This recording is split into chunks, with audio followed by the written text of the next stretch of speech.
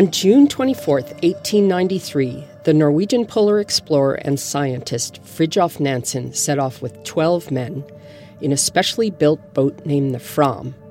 His mission was to explore the uncharted, mysterious land at the very top of the world. The Fram was built with a reinforced round bottom to protect it from the ice. It made for really uncomfortable sailing, but it was perfect for Nansen's crazy plan, which was to freeze the boat into the polar ice to see where the currents would take it. The Fram spent 3 years on its frigid journey. It was the first ever scientific expedition into the great unknown that was the Arctic Ocean. Nansen and his crew brought back piles of information about everything, from the depth of the Arctic Ocean, more than 3,900 meters deep, to data on ocean temperatures, salinity, and currents. These early measurements seem simple to us now, but at the time they were revolutionary. They opened the door for future scientific exploration because, before Nansen, no one really knew what lay at the top of the world. And it turns out that in some important ways, we still don't. In the winter of 2010, an international team headed off into the polar darkness of the Arctic. Their quest was nearly as surprising as Nansen's was in his day. The scientists sailed aboard the Norwegian research vessel, the Helmar Hansen, into the Arctic. They were just off the Norwegian archipelago of Svalbard at roughly 79 degrees north latitude, along a coastline fringed with jagged, ice-covered peaks. And then they turned off all their lights. We were in the small open boat behind the big research vessel. And what we saw when we looked down, we saw this cosmos of blue-green light that was shining and blinking in all three-dimensional space. A bit like looking up and you see the cosmos with all the stars. And it was the same thing you saw down below us. These two moments were moments of realizing that there is something very special going on in the Arctic polar night that no one have ever examined before.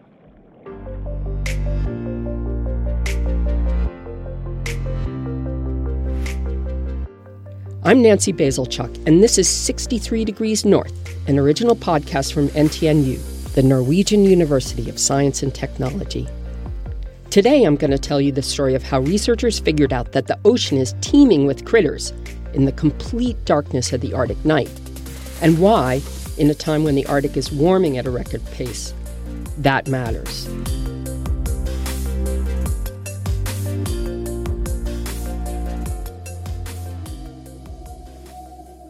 Ten years ago, researchers thought most Arctic marine life lay dormant in the winter's dark. Now they're scrambling to figure out how the rapidly changing climate and melting ice cover will affect this sensitive ecosystem, especially as melting ice brings the possibility of more ships and more activity into the Arctic, even during the winter. It's a story that's got creatures slowly waltzing up and down in the ocean, controlled by the faint light of the moon and the aurora borealis. Glowing zooplankton floating in the water, lighting up like Christmas trees. Researchers sitting in little rubber boats, like kids turning their headlights on and off in the name of science to see what happens. Oh, and krill eyeballs. That's krill, the centimeter-long critters that look like baby shrimp that whales and other sea life eat. One researcher figured out how to get krill to swim in place so he could measure how much light, or actually how little, the krill eyeballs could detect. And, like many things in science, it started with an accident.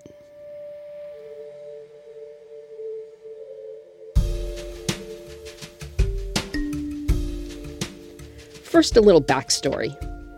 The Fourth International Polar Year started in 2007.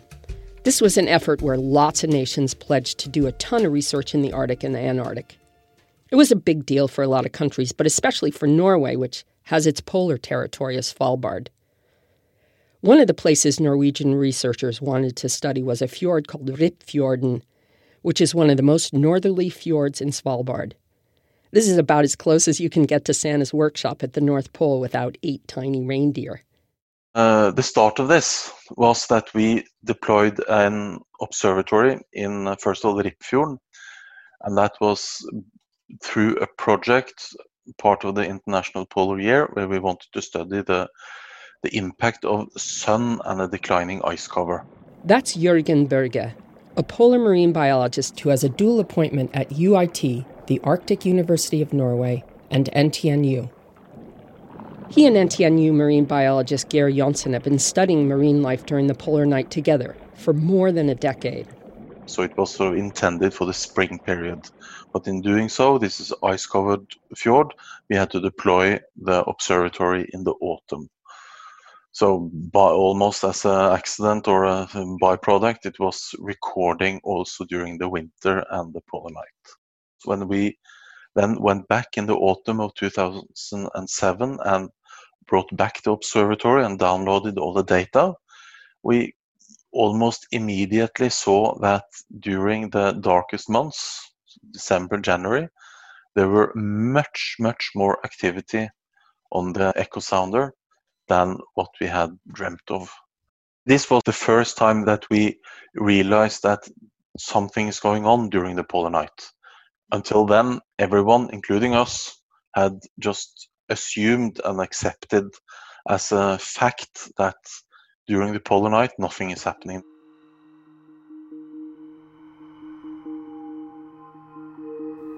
After the researchers figured out that all this activity they had recorded was real, they decided they had to go back and check it out. Just when we started this around 2009, people were almost laughing like, "You're going there during wintertime? It's dark, it's nothing there." That's Geir Jonsson. But of course, there were things going on there. That sea of blinking lights that Jørgen described at the beginning of the podcast, that's something called bioluminescence. That's the ability of organisms to produce light. So in the darkness, especially in the deep sea, we know that the large majority of organisms, they are able to produce light because in the total darkness, light is a very effective way of communicating. And it turns out that in the Arctic polar night, organisms that live quite shallow, the majority of them are also able to produce light. And not only do these creatures make light. So we're interested in a range of behaviours. The one that I'm mostly interested in is called diel vertical migration. I'm Dr. Laura Hobbs. I'm a zooplankton ecologist working at the Scottish Association for Marine Science and the University of Strathclyde. Laura has worked with Geir and Jørgen on the polar night research. And the discovery of diel vertical migration was one of the big moments for the researchers. Laura again. So this is zooplankton, or a range of species do this behaviour. They go up to the surface at night and they feed on phytoplankton, so small plants that sit in the surface. And then as the sun rises, not during the polar night of course, they sink down to depth to hide from visual predators. So things like fish or bigger zooplankton that will be able to see them. And then the sun sets and they go back up to the surface again. And this happens every single day or all latitudes. So it's diel vertical migration, this sort of daily vertical movement. Obviously, in the polar night, we didn't expect this to happen. There's no solar cycle. And so it was kind of expected that everything was asleep or in hibernation during this period. But we do see really strong signals of DVM occurring right throughout the winter. And so even at these really low light levels, these light-mediated behaviours are still happening. So actually, when it's for us humans, it's pitch dark during the polar night, then the diffuse light of the sun that is far below the horizon, so for us totally dark, but it's enough photons for these organisms to react to it. By now you may be saying, why are these scientists so excited about seeing little plankton waltz up and down in the water in the dark of the polar night? Well, the marine phytoplankton produce about 50% of the oxygen that we breathe on Earth. That's Geir Jonsson again. Oxygen. That's pretty important. We don't want to mess with that too much. So without the phytoplankton, that's the driving force. It's the major food source for other organisms. So we have like phytoplankton are getting eaten by zooplankton and larvae. And the zooplankton larvae get eaten by smaller fish, which is then been eaten by larger fish again. And then we have the seal and the polar bears and humans. So there is close connection here between the different what we call trophical levels of organisms, but they're all like the basis here, it's all light driven.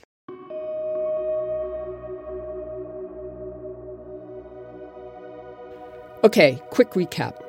Climate change is melting Arctic sea ice. The sea ice normally blocks light, and these little critters are far more sensitive to light than we ever knew.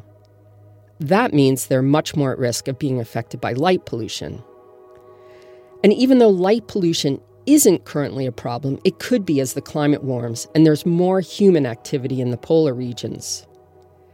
What does that mean for the whole food chain that Gerard just described over the long run? The problem is, researchers really don't know yet. But there is one last big thing that they do know is a problem. Here's when the researchers sitting in little boats with flashlights come in. Gear again.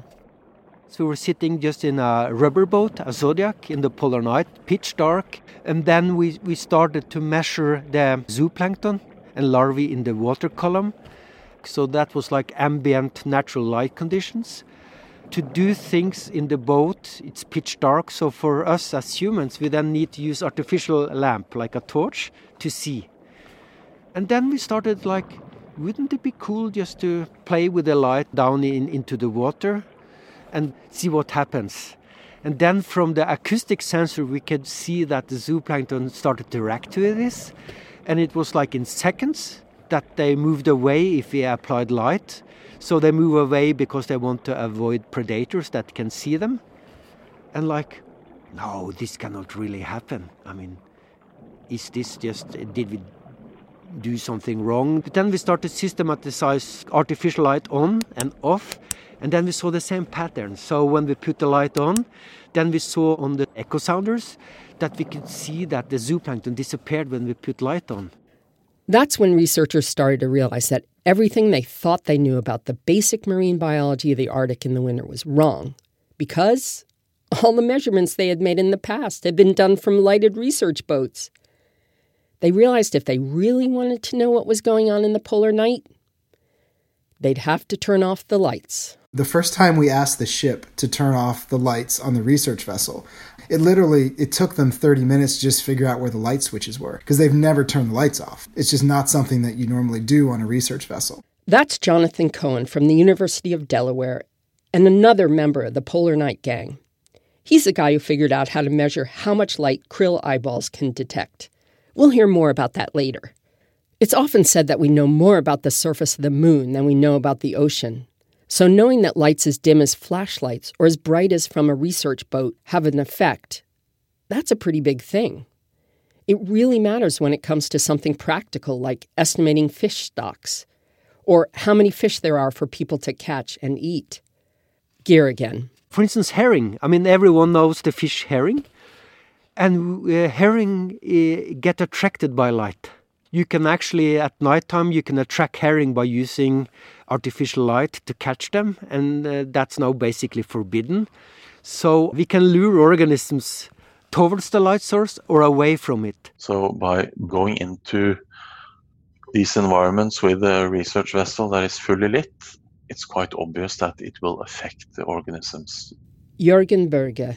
The real surprise here is how much they are affected and that they can be affected.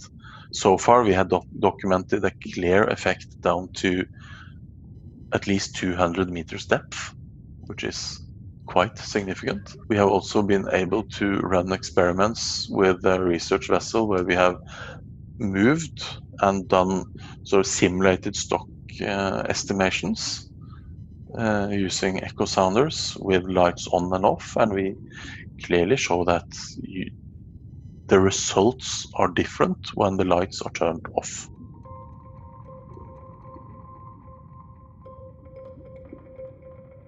That's when researchers realized they would have to send their own kind of spaceships into the dark of the polar night, vessels that could move away from the ship's lights and measure what was going on for real, in the water, because they didn't need light to do their job. It's only so much that you can do on a research ship that is in absolute darkness. There's health and safety issues that cannot be overlooked and that are quite obvious.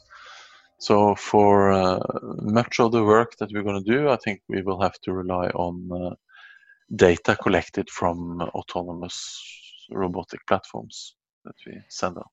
These can be all kinds of wild-looking vessels, like boxes the size of little refrigerators with impeller motors on them, or a kayak that has been outfitted with different sensors that can work in the dark. My favorite is one that is shaped like a torpedo, maybe 2 meters long. I think all these different technologies kind of piece together to form a great picture. Laura Hobbs again. So the data that I use is usually for moorings. So these are in one place that, like I said, sit there for years at a time. But that gives us no understanding of spatial variation.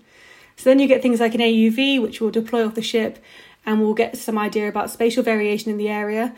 And you can take it away from the ship and closer to the ship and look at these sort of things. But that's over a shorter time period, relatively.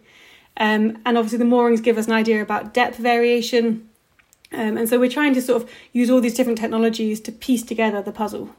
These different instruments also allowed researchers to discover something they called... Oh, it's the werewolf effect. Geir Jonsson. The big light source during the polar night is the moon. And during the full moon, the zooplankton, they really dive down into the deep because they want not to be illuminated by the full moon. So that's what we call the werewolf effect. The moon is then a major trigger for behavior. 4 or 5 years ago, being up in Svalbard at a meeting with one of my PhD supervisors, also from Scotland, and we were sitting in a small meeting room.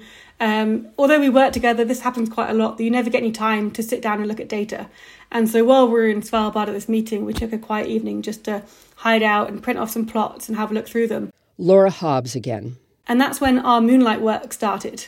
So we were looking at these figures and we started seeing these sort of odd observations, and this is in the acoustic data. And we saw it in one place, and I have acoustic data for across the Arctic, so we plotted out another figure and we looked at that and we saw it there as well. And then we saw it somewhere else in the Arctic. And we were sort of putting together all these pieces, and then we were trying to work out what was going on with these zooplankton behaviours that just weren't what we expected. And we found out that it was this lunar migration. So the full moon was causing this movement in the zooplankton that we hadn't really expected before. And it was just a really exciting moment of science. It's kind of, I don't know, the eureka moment that everyone thinks that scientists have on like a weekly basis. So that's cool, but it also really matters because it tells us just how sensitive marine creatures in the Arctic are to light.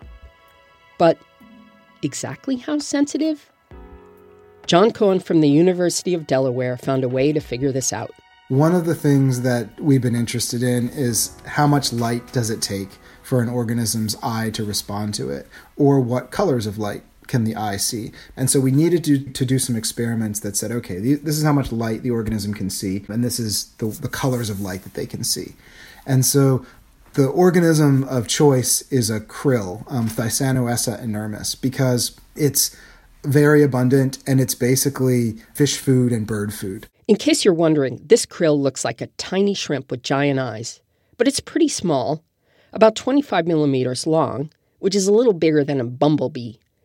And it's not like a dog. You can't give it treats to sit in one place while you measure how much light is being detected by its eye.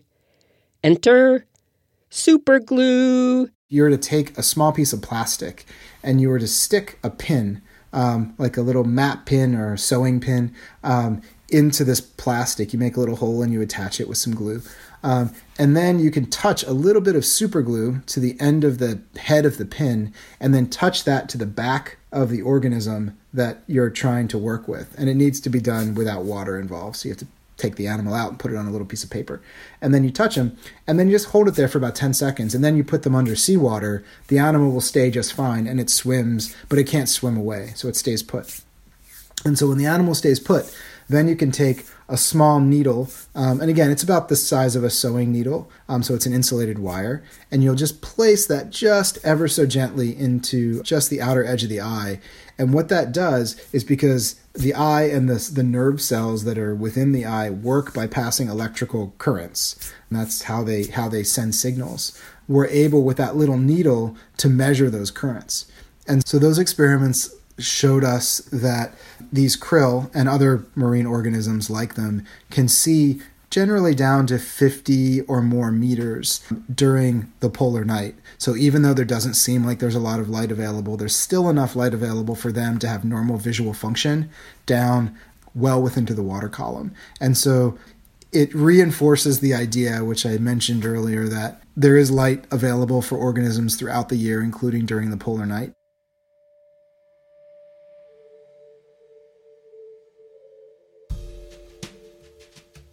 And the researchers also found out that light levels are 100 million times lower during the polar night than they are during the Arctic summer. Now those are some eyeballs. And that brings us back to the biggest take-home message here. Climate change is altering the Arctic in a lot of ways, but one way is by melting sea ice. Some researchers now think the Arctic could be completely ice-free in the summer in 15 years. There will still be ice during the winter, but the area that it covers will be much less. So we know now in the Arctic we get less and less sea ice, and we get more and more human activity. So we have a higher degree of fisheries, we have higher activity regarding oil and gas activity, mineral extraction, new transport routes, ice-free conditions, more vessels, more transport. We have more tourism. Simply, it's just more and more human activity. All of this activity actually influences the biology. The good news is that the Research Council of Norway just granted the Polar Night researchers 10 million kroner, or about $1.2 million to continue their work. Ultimately, we hope to quantify to which degree the current stock estimations are valid or not. Jørgen Berge. And at the moment, we know that many cruises, where they do stock estimations, they are carried out in the dark. We want to quantify to which degree these estimations are realistic or not. And what of Fridtjof Nansen, the explorer whose story opened the episode? He actually left the Fram with a crew member, Hjalmar Johansen, when they realized that the Fram wouldn't get carried over to the North Pole as they had hoped. In what has to be one of the most amazing survival stories ever, the two explorers spent more than a year on their own, overwintering in a stone hut. I can't tell you the whole story here, but you can read Nansen's own description of it, translated into English in a book he wrote called Farthest North. In November 1893, well into his journey and in the deep dark of the winter, he wrote, "Here I sit in the still winter night on the drifting ice floe and see only stars above me. Far off, I see the threads of life twisting themselves into the intricate web which stretches unbroken from life's sweet morning dawn to the eternal death stillness of ice." I wonder what he would have thought if he knew that a riot of life was there in the cold open ocean, right around his little patch of ice.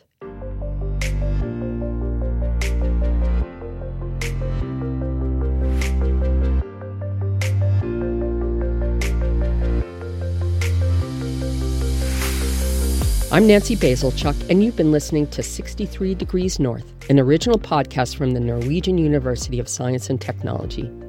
Sound design and editorial help from Historiebruket.